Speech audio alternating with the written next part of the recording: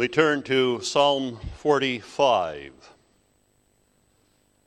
Apologies for not having this information to your bulletin clerk. I sent it to the wrong person, I have been informed. We'll try to do better next Lord's Day. Just to give you a heads up, this evening's passage will be drawn from Ezekiel 37, the vision of the valley of the dry bones. Ezekiel 37. You might want to take the time to read that prior to the service this evening. But this morning, Psalm 45, as I said, I'm going to consider the whole of the psalm, but with a selective view, but focusing especially on the first part of the psalm as it brings homage to the crown prince, to the one who's going to be crowned as king, prophetic, as I said, and as you know, of the coming of the great son of David, the Messiah. My heart is inditing a good matter. I speak of the things which I have made touching the king. My tongue is the pen of a ready writer. Thou art fairer than the children of men. Grace is poured into thy lips. Therefore God hath blessed thee forever. Gird thy sword upon thy thigh, O most mighty, with thy glory and thy majesty. And in thy majesty ride prosperously. That is, with success, if you will. Because of truth and meekness and righteousness, and thy right hand shall teach thee terrible, or if you will, we might say awful, things that fill one with awe. Awful things. Thy arrows are sharp in the heart of the king's enemies, whereby the people fall under thee. Thy throne, O God, is forever and ever. The scepter of thy kingdom is a right scepter. Pause there, because that verse is quoted in the book of Hebrews in the first chapter as proof that this Jesus, who is the promised Messiah, was to be the Son of God. The Jews, unbelieving Jews, challenged that, especially when their children were converted and went to Christianity. Where in the world these apostles are preaching that this Jesus is the Son of God? Where do you find that in the Old Testament, that the promised Son of David is to be the Son of God? The apostle said, I'll tell you. Have you ever heard of Psalm 45? And we would say verse 6. It's all been foretold and prophesied. Thou lovest righteousness and hatest wickedness. Therefore God thy God hath anointed thee with the oil of gladness above thy fellows. All thy garments smell of myrrh and aloes and cassia out of the ivory palaces whereby they have made thee glad. Kings' daughters were among thy honorable women. Upon thy right hand did stand the queen in gold of Ophir. Hearken, O daughter, and consider and incline thine ear. And then I'll inject something. For the sake of this great bridegroom, forget also thine own people and thy father's house. So shall the king greatly desire thy beauty, for he is thy Lord. And worship thou him. And the daughter of Tyre shall be there with a gift. Even the rich among the people shall entreat thy favor. And the king's daughter is all glorious within. Her clothing is of wrought gold. She shall be brought unto the king in raiment of needlework. The virgins, her companions that follow her, shall be brought unto thee. With gladness and rejoicing shall they be brought. They shall enter into the king's palace. Instead of thy fathers, or you can read instead, in the place of thy fathers shall be thy children, whom thou mayest make princes in all the earth. I will make thy name to be remembered in all generations. Therefore shall thy people praise thee forever and ever. I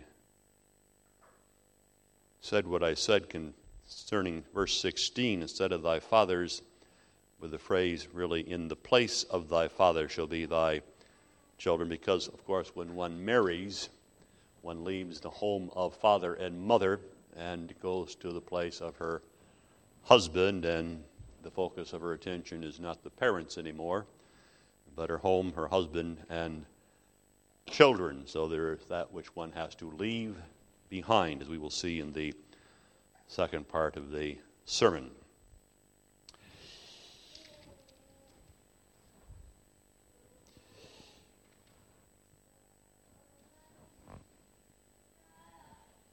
About a month ago, I preached this text and this sermon in our Kalamazoo, to our Kalamazoo congregation on the day that the Reformed churches, at least the faithful ones, still mark as the great redemptive event of Christ's ascension. You might call Ascension Thursday. And I began my sermon with these words concerning Psalm 45, a wonderful text with which to mark the great redemptive event of Christ Jesus' ascension. That's true, but this is also true. This is a wonderful text with which to mark the glory and majesty of our Lord and Savior any given Lord's Day during the whole of the year. Not only what we call Ascension Thursday, but Lord's Day by Lord's Day. Our Lord Jesus Christ hath ascended up on high. That was some 2,000 years ago, sometime in the springtime of the year, 40 days following, we call Easter, the day of his resurrection. And for 2,000 years, beloved, he has been riding forth with his sword upon his thigh, if you will, upon a great white steed, going forth conquering and to conquer. I lift that image not from Psalm 45 as such. You don't read of a great white steed, but go to Revelation chapter 6.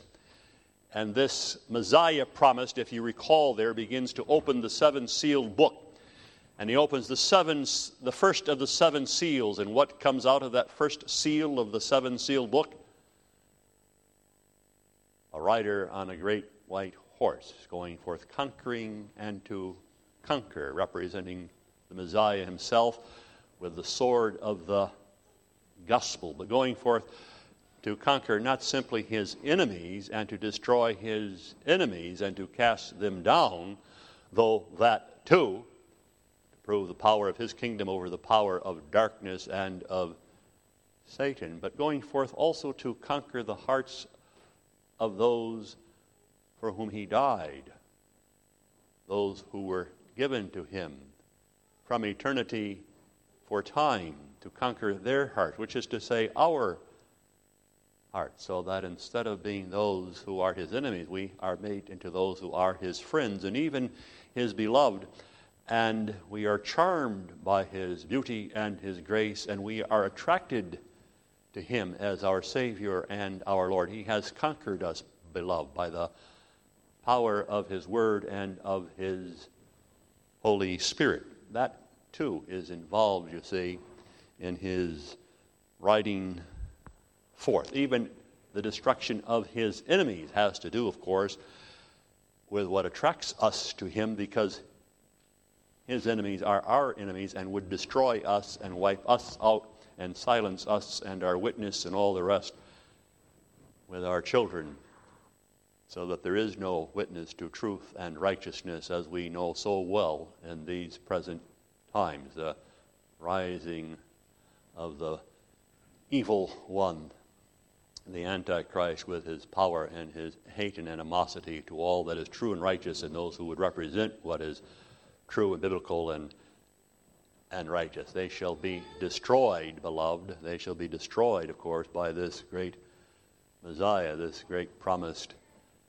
King. He does that in love for us. Meantime, we must deal with these enemies, but this is the one who preserves us in our faith and in our witness, this one who rides forth in his majesty, and as verse 2 says, is fairer than the children of men, the fairest of 10,000, beloved. There is that lovely hymn, the fairest of 10,000 for my soul, I believe it goes, And it speaks of him as the lily of the valley and the bright and morning star, lifting words from the Song of Solomon, which of course is the song of love, which is also in its own way prophetic. So we take some time this morning to consider the person and the beauty of this promised Messiah, who is no longer simply promised, but who now has come, of course, and hath ascended up on high, leaving captivity captive, and is enthroned,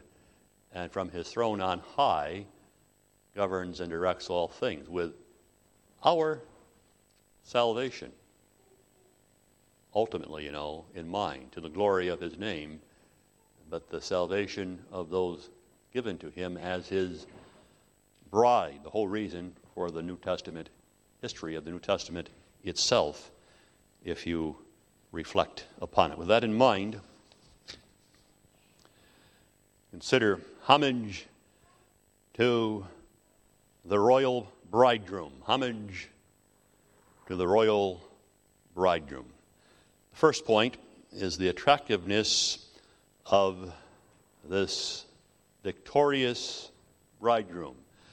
And 3/4 to 4/5 of the sermon will be focused on that first point, with a number of subsidiary points, as will be clear as we go through the first point, the attractiveness or beauty, if you will, of the victorious bridegroom, and then briefly the second and last point, the calling of the redeemed and chosen bride.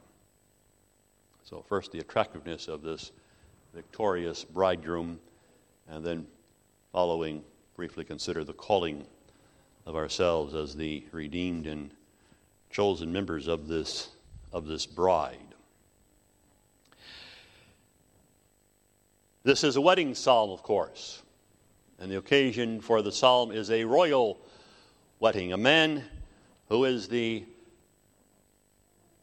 poet and the music director, if you will, of the royal court has been selected. That's the heading of the psalm, the chief musician upon Shoshanim, which, interestingly enough, is a word that has to do with a lily, and maybe that was to be the title of the tune of the music. The music itself is not, of course, preserved for us, but the psalm is, which was to be sung. Notice, for the sons of Korah, Mishal, a song of love. So a psalm, which itself is a word that has to do with music and even with instruments, to be penned and then to be sung. And the occasion is this royal wedding, and this chief musician, poet, psalmist has been commissioned by the crowned prince's father, who is at the present, you might say, the king, as the royal wedding approaches. We're not told exactly the name of the king, but quite likely it was David. So this in its own way is a psalm of David, not that he wrote it, but that he commissioned it to this chief musician, and to the sons of that chief musician, the sons of Korah, as they are called, and probably for the occasion, if it was David, of the wedding of his son Solomon.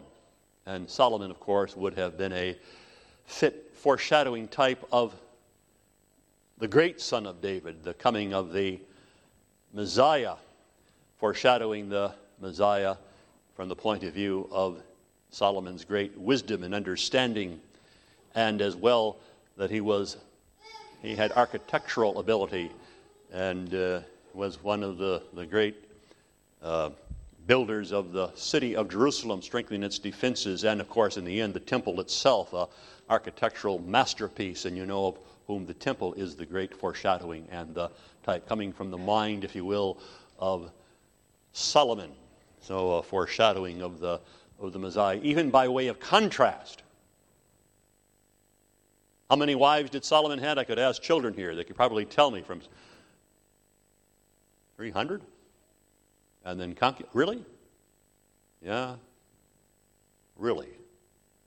Hardly a fit foreshadowing of the great son of David, the Messiah, who was, I'll put it, a one bride person. Not multiple brides. One bride person to whom he vowed to be faithful even unto death. And he was faithful even unto death for this one bride chosen for him, whom he loved and loves from the bottom of his heart. So Solomon, by way of contrast, why Solomon couldn't possibly in the end be the fulfillment of this particular psalm, and hardly worthy of all the praise and the homage when all is said and done. But commissioned by David, probably, and it's a great honor, of course, as this poet, psalmist, musician considers the occasion a royal wedding, which is always in a kingdom, of course, a large and important event and becomes the focus of the whole of the nation because so much has to do with what that crown prince and the bride produce and who they produce, who comes forth from them. It's an elaborate occasion. Even from that point of view, the psalmist would have said it was a great honor to be chosen to compose a song, a psalm for that occasion, being a royal wedding, but as well the importance of the whole nation, how important it was for the whole nation with a view to the future, that there be this marriage, and from this marriage come a crown prince, if you will, because if a king and his bride did not produce a crown prince, when that king would pass away in the secular history, as you know, there was bound to be a very unsettled time, and ambitious men of dukes and generals and so on would vie for the power and the throne, and there would be the threat of civil war and suffering and who knows what kind of impoverishment as well. So when there would be from this union these children, especially the crown prince, then there was a certain stability that was ensured for the future of the kingdom, and the kingdom would rejoice. And looking forward to that from this marriage, and even the psalm, if you recall, even speaks of children coming forth from the marriage. So it's a great honor, and it's a great occasion, and very important for the security of the kingdom. And without a doubt, this psalmist who penned these words had a great affection for the crown prince himself, who, as I said, was probably Solomon. And every evidence is that Solomon at his best was a charming person, and not an arrogant person, but one who knew the people of the court and treated them almost as his own equals with consideration and an interest. So having an affection for the king, not only David, but also for the son of David, this Solomon, he is honored. And as he says, my tongue is the pen of a ready writer. I speak of that which I have made touching the king, especially the coming of the king. So he reflects upon it, he prays concerning it, and the Holy Spirit comes and plays along the strings of his heart and produces this psalm. And he says the words just simply seem to flow from me as the Holy Spirit works through him to produce this wonderful psalm for this royal wedding occasion. But whatever might have been the earthly occasion for this psalm, of course, the Holy Spirit has a deeper purpose in the writing of this psalm, which has nothing to do merely with a marriage between an earthly prince and a chosen bride, but ultimately has an eye to the coming of the great Son of David, the Messiah himself, with an eye to his bride, which of course we know as the church, and especially the church, we would say, of the New Testament age. And the psalmist has to decide, as he's considering the occasion, where to begin the psalm, from what perspective to give honor to the crown prince and to magnify this great wedding celebration. And he's moved by the Spirit to begin with this bridegroom having prepared himself. He's dressed in all of his finery. He has his groomsmen at his side, and he's ready to ride forth to go to where the bride has prepared herself with her bridesmaids, and then to collect her, if you will, and to escort her and them to the banquet hall. And we read in the end, the banquet hall will be in the palace of the king, where guests are waiting already to welcome them in their coming and to celebrate the occasion with them. And then, having celebrated for a time, there will be the ceremony itself. And then following the ceremony, off on their way in the consummation of the marriage and the expression of the love in its fullness. And for that, if you want to read the Song of Solomon, which in its own way, of course, gives expression to that love that follows the marriage of the prince with his lovely bride. So from that point of view, the psalmist begins to write. We know something of the culture back then from the parable of the 10 virgins, don't we? 5 wise, 5 foolish. The bride has prepared herself, and 5 wise and 5 foolish, the 10 virgins, as the bridesmaids go with the bride because the groom has come to take her to the banquet hall, but 5 have failed to have the necessary oil and have to go aside, and the marketplace, of course, is closed down by then. And they never enter into the wedding proper in their foolishness, lack of preparation. But the point is, the entourage goes as the groom collects the bride and escorts her to the banquet hall. And so it is here, and that's the picture then of the psalm itself. And then it states, the psalmist states concerning the crown prince who is to be king, "Thou art fairer than the children of men. Gird thy sword upon thy thigh, O most mighty, with thy glory and thy majesty, and in thy majesty ride forth because of truth and meekness. So with thy sword upon thy thigh." And as you read this, it becomes apparent that this is a psalm that revolves not about the bride. It's a psalm that revolves about the bridegroom and the beauty and the attractiveness of the bridegroom. Not so much the culture of our own day and age, of course. It's a special day for the bride. And those of us who got married as young men know that for the most part we just leave it to the decisions of the bride, and as she makes decision with her, whoever she's asking, we just kind of shake our head. Yeah, we can live with that. Yeah, we can live with that. And then she comes down the aisle, all dressed and having made herself ready and as most attractive as possible. And I'm not criticizing that. That's just how it happens to be. But here, it revolves about the groom, first of all. And this bride has made herself beautiful and as attractive as she can with him in mind, to please him. And otherwise, she's not coming down the aisle dressed in her finery and her beauty simply to impress the audience and the gifts, and the guests, I should say, with what she has on and how she looks, but she has an eye. Am I pleasing to the eye of the great bridegroom?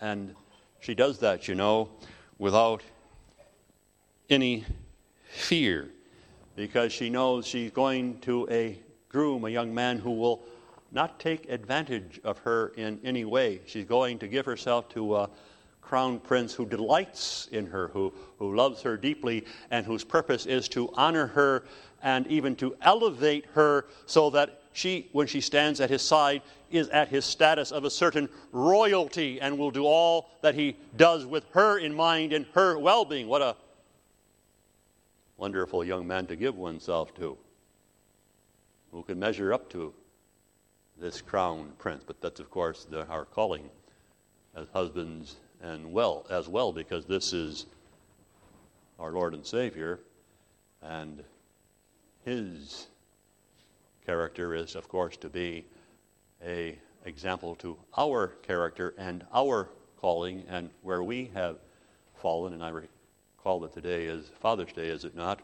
But also from that point of view, Husband's Day, how do we reflect him? Where do we fall short?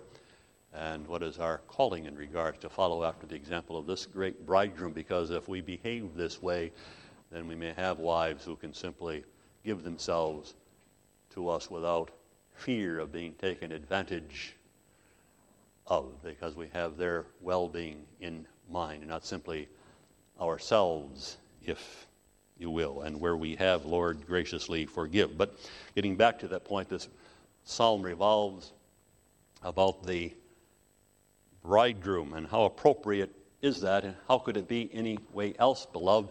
Because without this bridegroom and what this bridegroom came to accomplish and did accomplish, there would be no wedding, and there would be no bride who had any beauty, who has prepared herself or could prepare herself and love him and live unto him, because the bride whom he goes to collect, beloved, in the end has not been a faithful bride. This bridegroom is faithful in his love, but he goes to collect a bride, one who has been espoused to him, who has fallen into sin and was really ready to be, as Joseph with the Virgin Mary, to be put aside, only not privately, as Joseph fought to do with Mary, who then he finds out has been faithful to him after all, but to put this bride apart, not privately, but publicly, for her sins, our sins and transgressions. But he is a bridegroom of his word, who loves this bride in spite of her unfaithfulness, in spite of her sins. And he has come exactly to redeem her and to restore her. It's striking, you know, that in the genealogies of this promised son of David, it's with this genealogy that the New Testament gospel begins in Matthew, if you recall. The genealogies, it says, the book of the generation of Jesus Christ, the Messiah, the son of David. Son of David, that's how the New Testament begins, the son of David, who is also the son of Abraham, because to Abraham, of course, were made the promises. And then you have the genealogy. And what's striking in the genealogies, you come to verse 5 and you speak of a Salmon, not Solomon. Salmon begat Boaz of Rahab. Rahab's in this line of the genealogies of this Messiah. Rahab the harlot, a Gentile besides. And she's brought in. And she has the honor of being one of the great-great-grandmothers of the Messiah himself, loved by the one who would become, from a certain point of view, not her own bridegroom. And in this, she represents the church. That's what I want to point out. What an accurate representation of the church, and what had to be accomplished to bring this Rahab into the line of the covenant, to be numbered with the heirs of the promises. And then it goes on to mention Ruth, a virtuous woman, but don't forget she was a Moabite and begins her life as an idolater. She also has to be redeemed and cleansed and renewed. So everything has to do with this bridegroom and the work he has come to accomplish in the interest of the redemption of his bride, the right to cleanse his bride, and then to take his bride to himself in his love, and to bring forth the seed of the covenant and the church itself, herself, with his bride, if you will. Well, it's this wonderful bridegroom, beloved, who rides forth with his sword upon his thigh, and he rides forth triumphantly.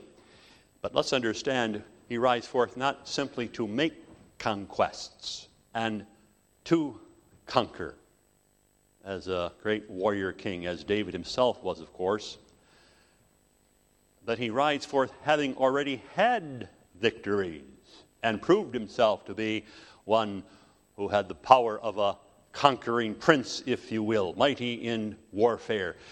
2 great victories already have been accomplished before he goes to collect his bride, if you will.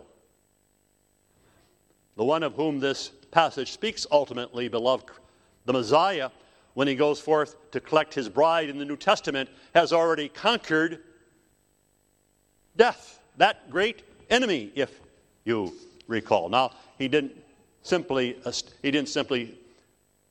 evidence that, demonstrate that by his resurrection from the dead. He did. But he demonstrated that victory over death already in the grave, if you recall. While he's in the grave, he has given himself to death.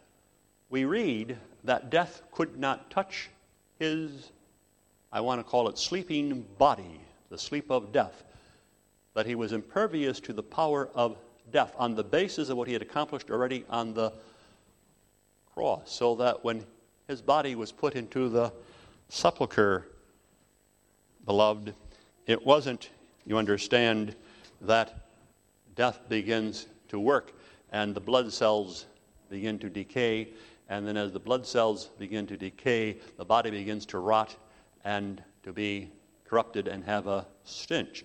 That body was as Daniel in the lion's den, and the power of that ravenous beast, death, could not touch that body, that Daniel, as it were. It was kept at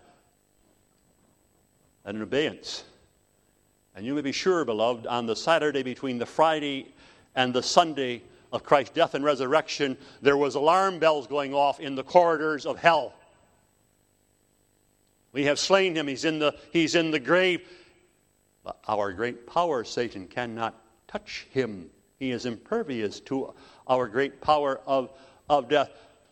Perhaps we have made a great mistake and taken our very defeat into our very bowels, from which within he will destroy us from within. And it came to pass, didn't he? Arose from the dead. He tore the bars away. Christ Jesus, this Lord, he has conquered death, and he proved that even while he was in the grave itself.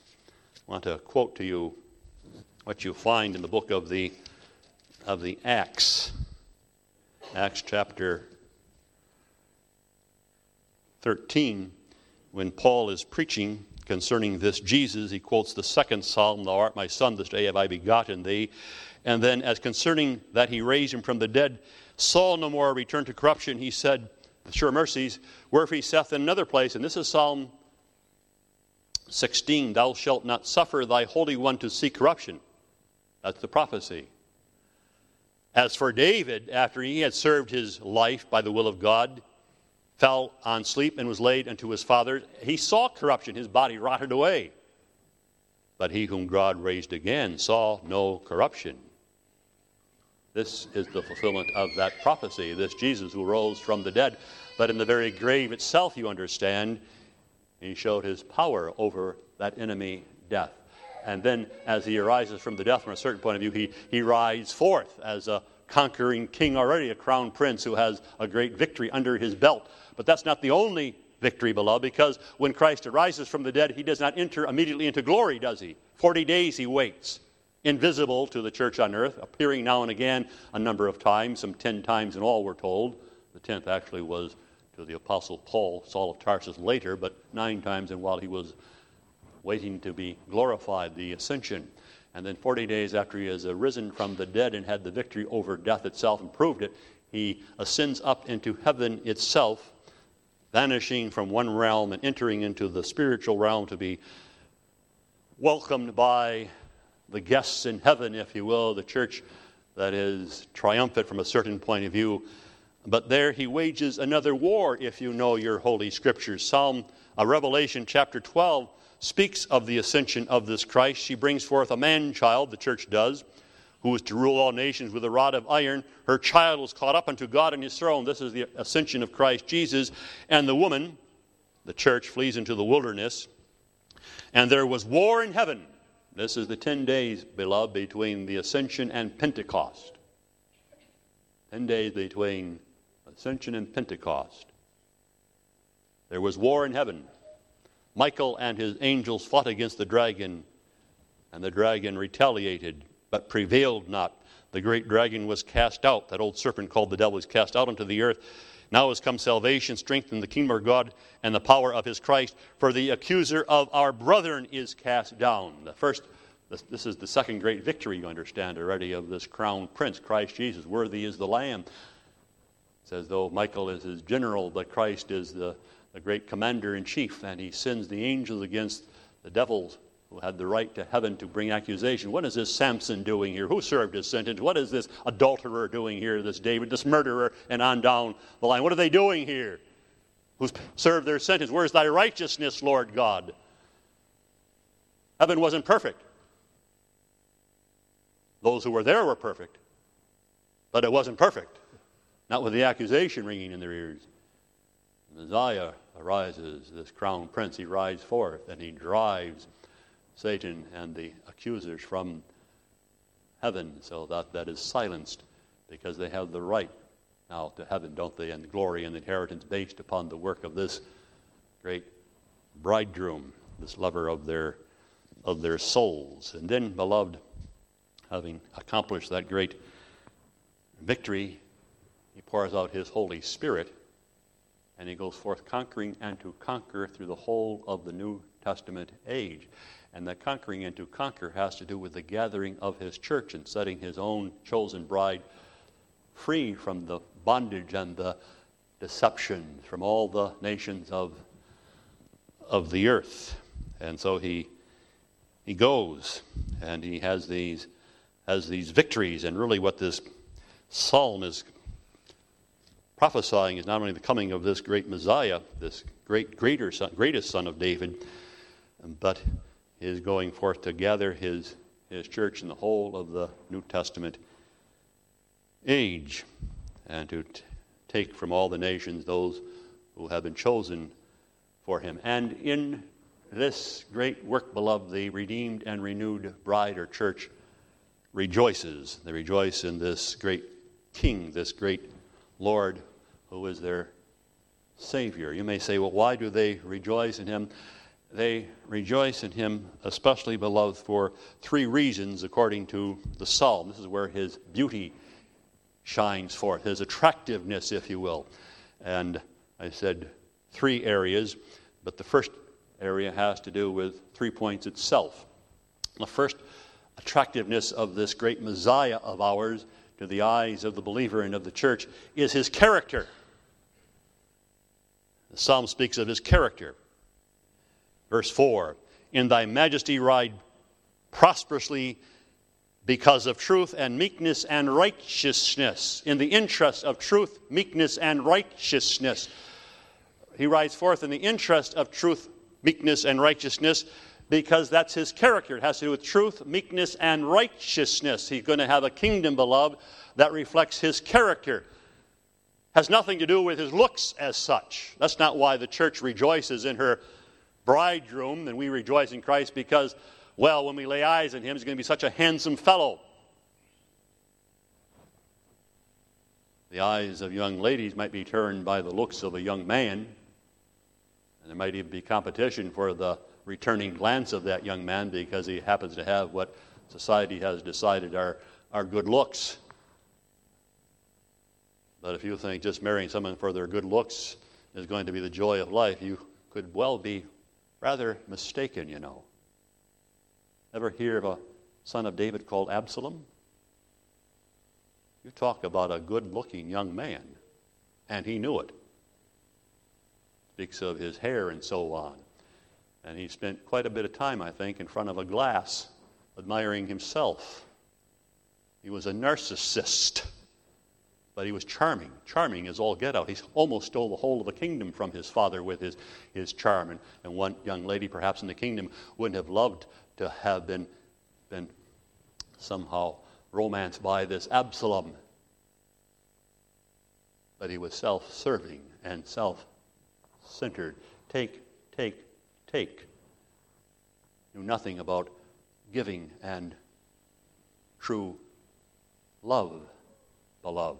That's that son of David. We're talking about the great son of David.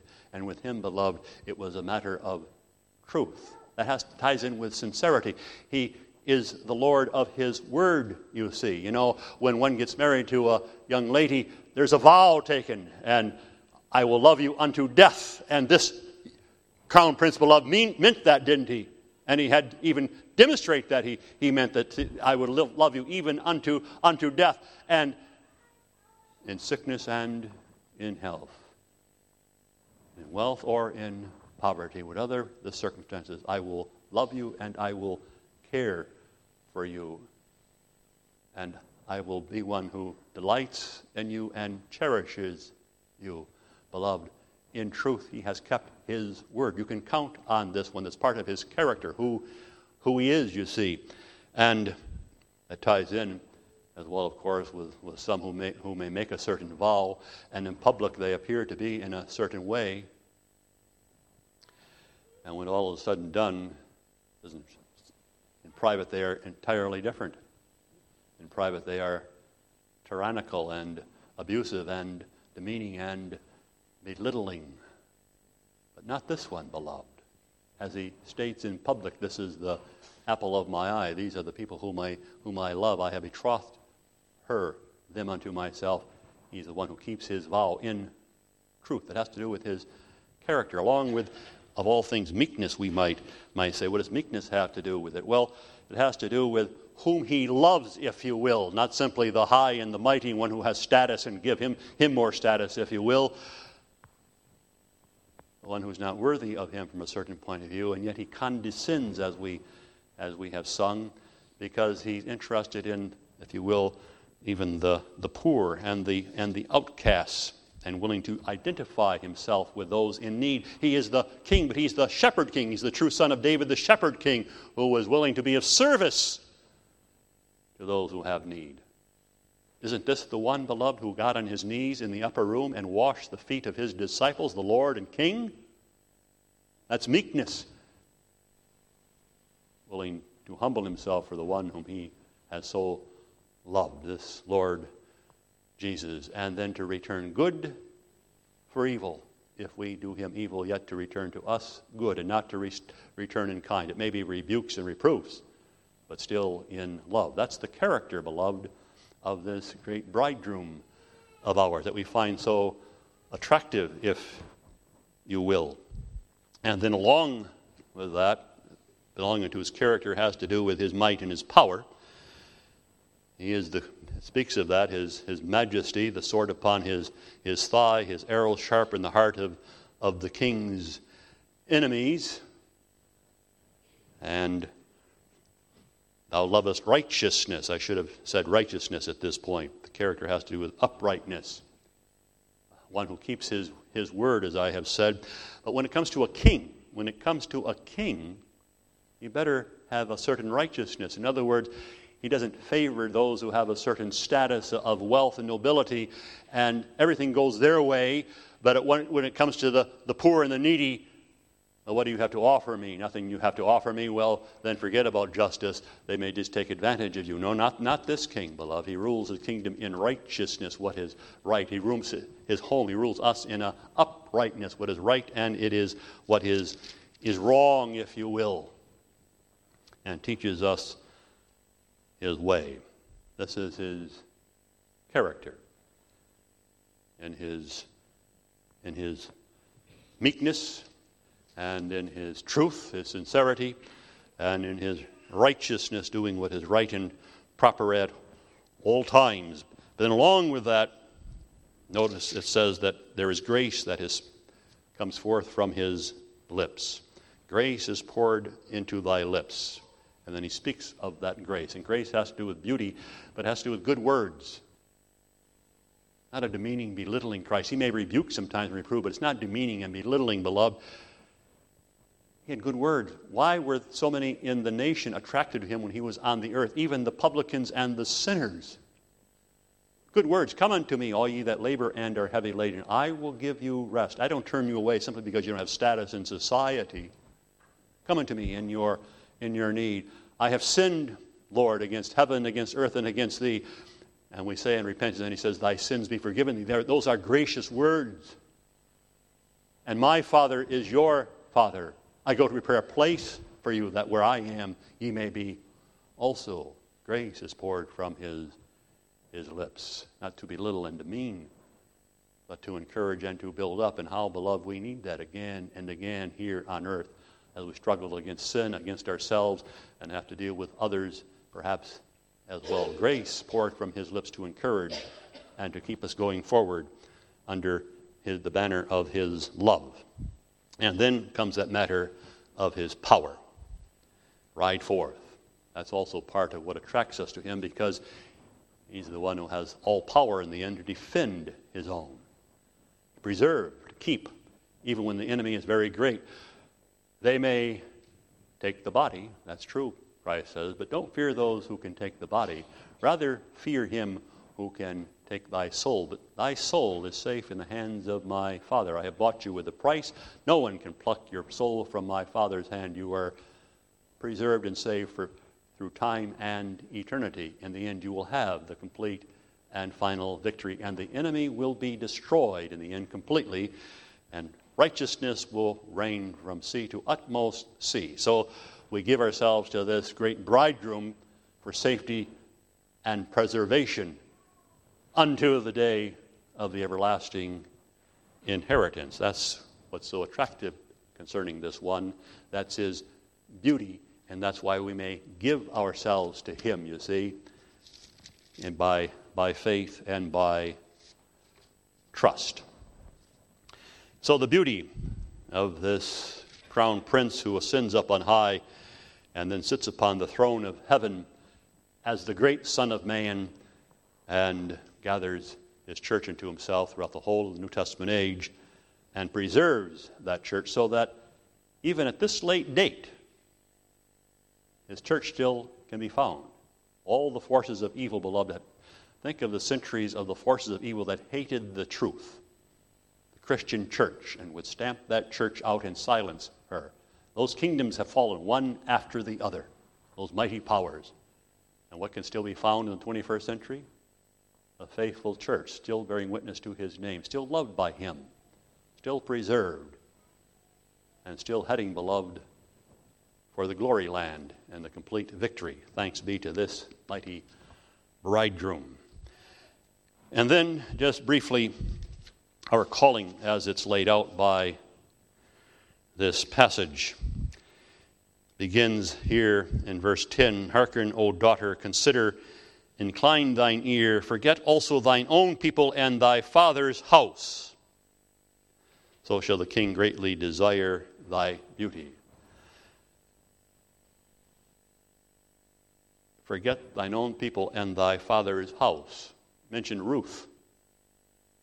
For the sake of Israel and going with her mother-in-law, Naomi, she had to turn her back on the Moabites and go to her husband's people. Her husband had died. She had become, of course, Boaz's bride. But for the sake of Boaz then in Israel, to turn her back on her father's house. As in marriage, one has to leave father and mother and cleave to his wife, and the wife to the husband. And now the wife is under the word of the husband, as long as it does not contradict the words of Christ Jesus. Because in the end, that becomes one's ultimate allegiance. Even in marriage to a man, to a husband, one's ultimate allegiance is not to the husband as such, but to the Christ. So that one marries a young man and takes upon herself his last name, I become one with him and belong to his house under his word and his decisions, if you will, and she consults with her as well, of course, makes good decisions. But if his decisions were to be contrary to the decisions and word of my Lord Christ, I would have to obey Christ even before my own husband. Ultimately, my name is not, if you will, Smith or Vanderwyk. Ultimately, my name is a Christian. I take his name upon myself. To him I owe my ultimate allegiance. And for his sake, I am willing to forsake all and to follow him. That's our calling. That doesn't cost us today, I guess, so much. Reproach sometimes, but it doesn't cost us all that much today, I would say, as a Christian, though it may in the future. But think of the first century, beloved. Those who were coming from Jewish homes and converted to the Christian faith, and their Jewish parents saying, "You traitors, you have turned your back on us. We disinherit you. We would just as soon disown you. You mean nothing to us." And that new convert would have to say, if I have to choose between you, my parents, and my former heritage, and this Christ Jesus and the Christian faith, I must choose him and suffer your whatever reproach it might be, forsaking all to follow this Christ Jesus. It may be demanded of us as well, beloved. It has to do with our love, doesn't it? And our allegiance to one who so loved us. But then also, in that connection, there is a certain submission to his word. It says here, worship thou him. That simply means bow the knee, not simply on Sunday. That's not what it's talking about, first of all, but submitting to his word. This is one who has words of wisdom. He may teach us things, how we are to live and to walk to our own spiritual benefit. So the second calling of this bride is to listen to the words of the great bridegroom, to read his word, how we are to deport ourselves, and to show that we know his way is wisdom. And this will be a benefit not only to ourselves, but to our homes and to the body of Christ as well. So this matter of submission, as well as being willing to forsake all and to follow him. And then finally, beloved, there is this, what is to characterize ourselves as believers, as members of his bride and church, living with a hope, with an eye to the future. Notice, speaks here of that, with gladness and rejoicing shall they be brought, that you enter into the palace of the king, and in the place of thy father shall be thy children, and I will make thy name to be remembered in all generations. It has to do with a hope towards the future, what is coming, what is promised us. To speak of that hope with uplifted heads, if you will. Why do you live the way you live? Turning your back on so much of the world, because in the end this is not our home. Christ Jesus, our Messiah, is going to return, and we have an eye for the kingdom, and we're living for that coming kingdom, and we know it's coming, and we're willing even to suffer many things as we wait for the coming of that kingdom and all of its glory. That hope, you see, living with that in mind and speaking of that, which has to do with living as pilgrims and strangers in a way that's separate and distinctive from the ways of the world, and showing that in our lives. And so we live, beloved, with an eye to that great promise. And in that connection, I want to quote here towards the conclusion of the sermon from Revelation chapter 21. And I, John, saw a new heaven and a new earth. And the first heaven and the first earth were passed away. And I, John, saw the holy city, New Jerusalem, coming down from God out of heaven, prepared as a bride adorned for her husband. The New Jerusalem, picture of the church in all of her glory. And I heard a great voice out of heaven saying, behold, the tabernacle of God is with men. God shall be with them, and they be their God. God shall wipe away all tears from their eyes. The great God of heaven himself ministering to his people. And there shall be no more death, neither sorrow nor crying, neither shall there be any more pain, for former things are passed away. He that sat upon the throne said, behold, I will make all things new. And then he said to me, John, write, for these things are true and faithful, the coming of the New Jerusalem. Beloved, you're living for that day, aren't you? To behold him who has so loved you. And meantime, do we love him? Do we show that love? Do we show that love in the way of hearkening to his word and not ashamed of his name?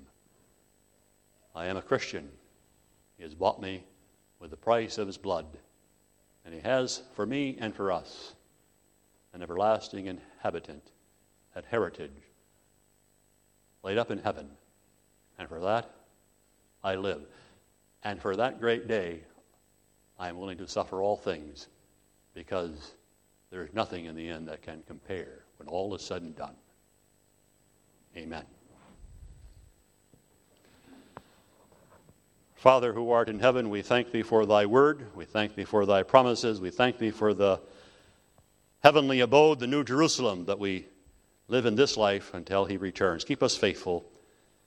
May we be those who marvel at his beauty, at his faithfulness to us, and are given great incentive to confess him in this life before men. We pray in Jesus' name, amen.